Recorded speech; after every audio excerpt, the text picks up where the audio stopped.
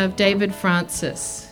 David grew up on his family's farm near Tooradin, riding show jumping horses and studying law. He lived in America for 35 years working as a lawyer, but recently returned to St Kilda to write and teach riding and equine therapy back on his family's farm.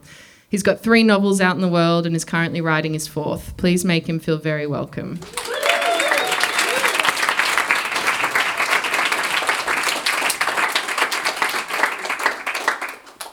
Thank you, Claudia. Thank you for having me. Thank you, Lucy. That was great.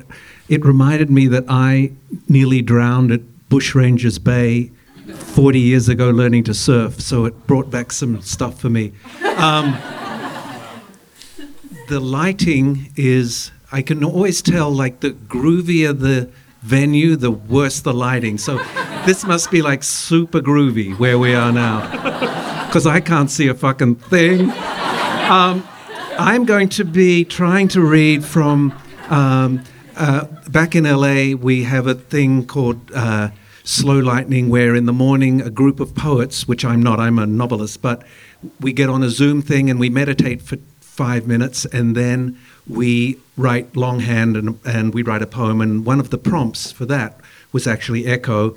And so in a little poetry collection, I have a couple of poems that might work for this occasion, and then I'm going to read some other weird short bits that hopefully will echo as well.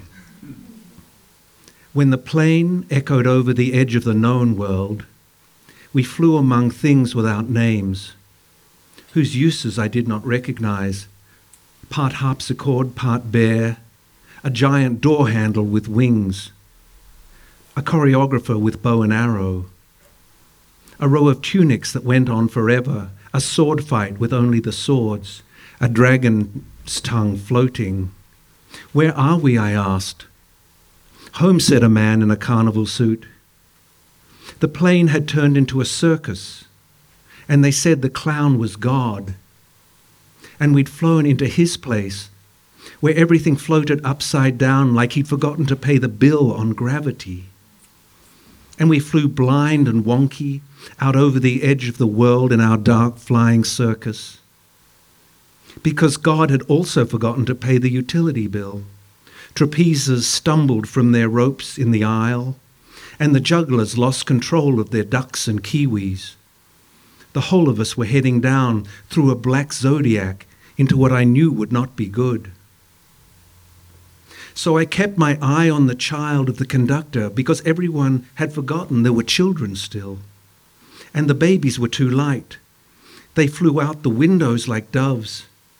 And because they had wings of their own, they made it out alive. And then another poem that just by chance has the word echo in it. Nick Denton told me, read something funny, but I haven't written anything funny for years. In my footprints, there are horses, hundreds of them, from Little Bimbo all the way to Alice Springs, hooves ingrained by generations, dirt and sand and seedy toe.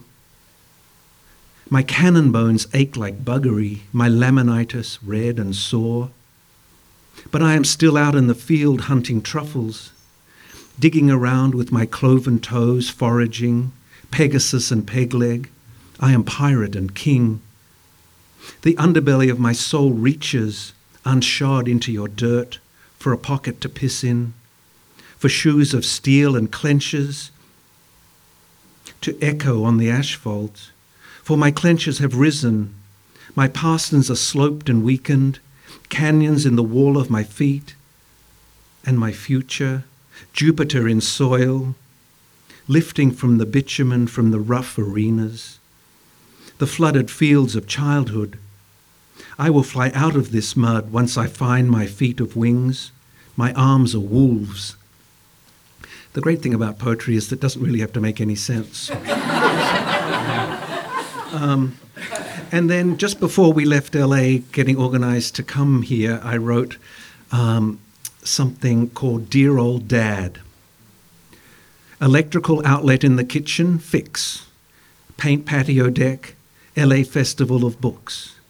Find $400,000 to put father in care.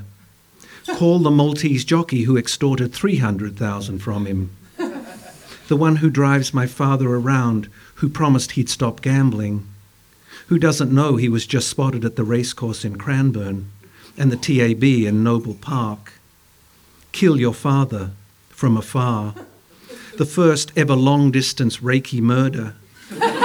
Embrace your little kid self, despite yourself. Breathe. Read the overwritten tomes for the book festival. Think about some questions. Why do I write? Why do I want to kill my father? With a downy long-distance pillow. If there was only a plug I could pull. It's not about the money or the fondling of other men's wives. We all have our hungers. Replace the shower curtains. Get the LA apartment ready for tenants from hell.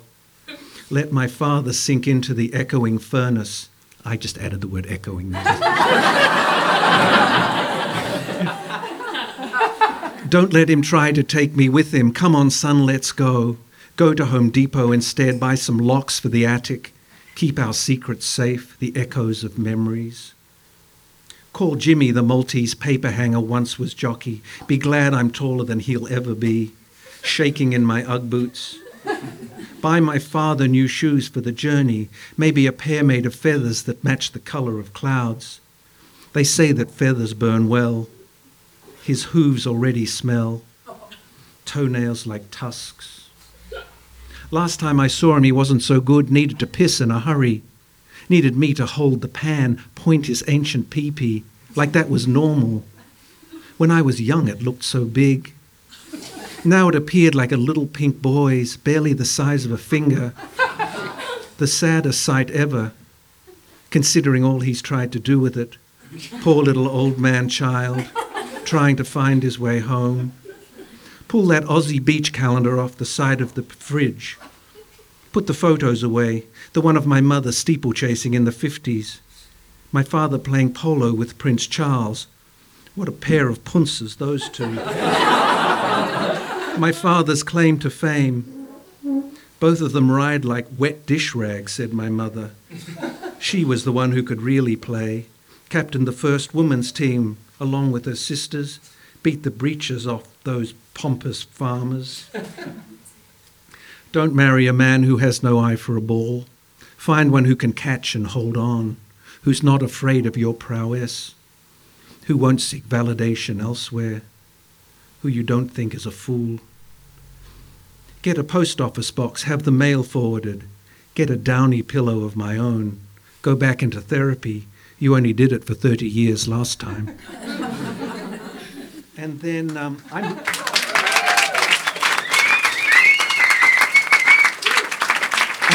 And then I have one more that I'm only really here because at Nick Denton's parents' place in Paris, I met the Nan Curvis parents and then met Claudia, and lo and behold, here we are. But anyway, this is set in Paris, the old comedy. Sometimes when I can't sleep, it's because I'm in a strange French hospital, kidney stone, writhing, a tube coming out of my whatnot, draining. Excuse the theme of pee-pees, but a rig that doesn't quite work, a sad fountain of runny yellowed blood dribbles. 6 more hours of this tube this night, and how many times can they change the sheets or ignore me, speak their locomotive French? The urologist was a rumpled fox, straight out of a French procedural. He put a camera at my pee hole when I was asleep, had some fun smashing rocks. I sent my husband home, thank God. He's still young, doesn't need to witness this.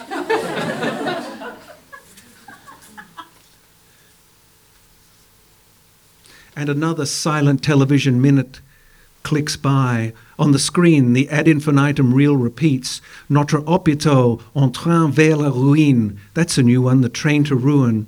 And the nurses are going on strike, when it seems they already are. Doing Reiki is another theme here. Doing Reiki on myself as a last resort. Who knew I had a tight ureter at my age? All the rivers that have run through it. Or that a ureter is different from a urethra. I didn't know that, but it is.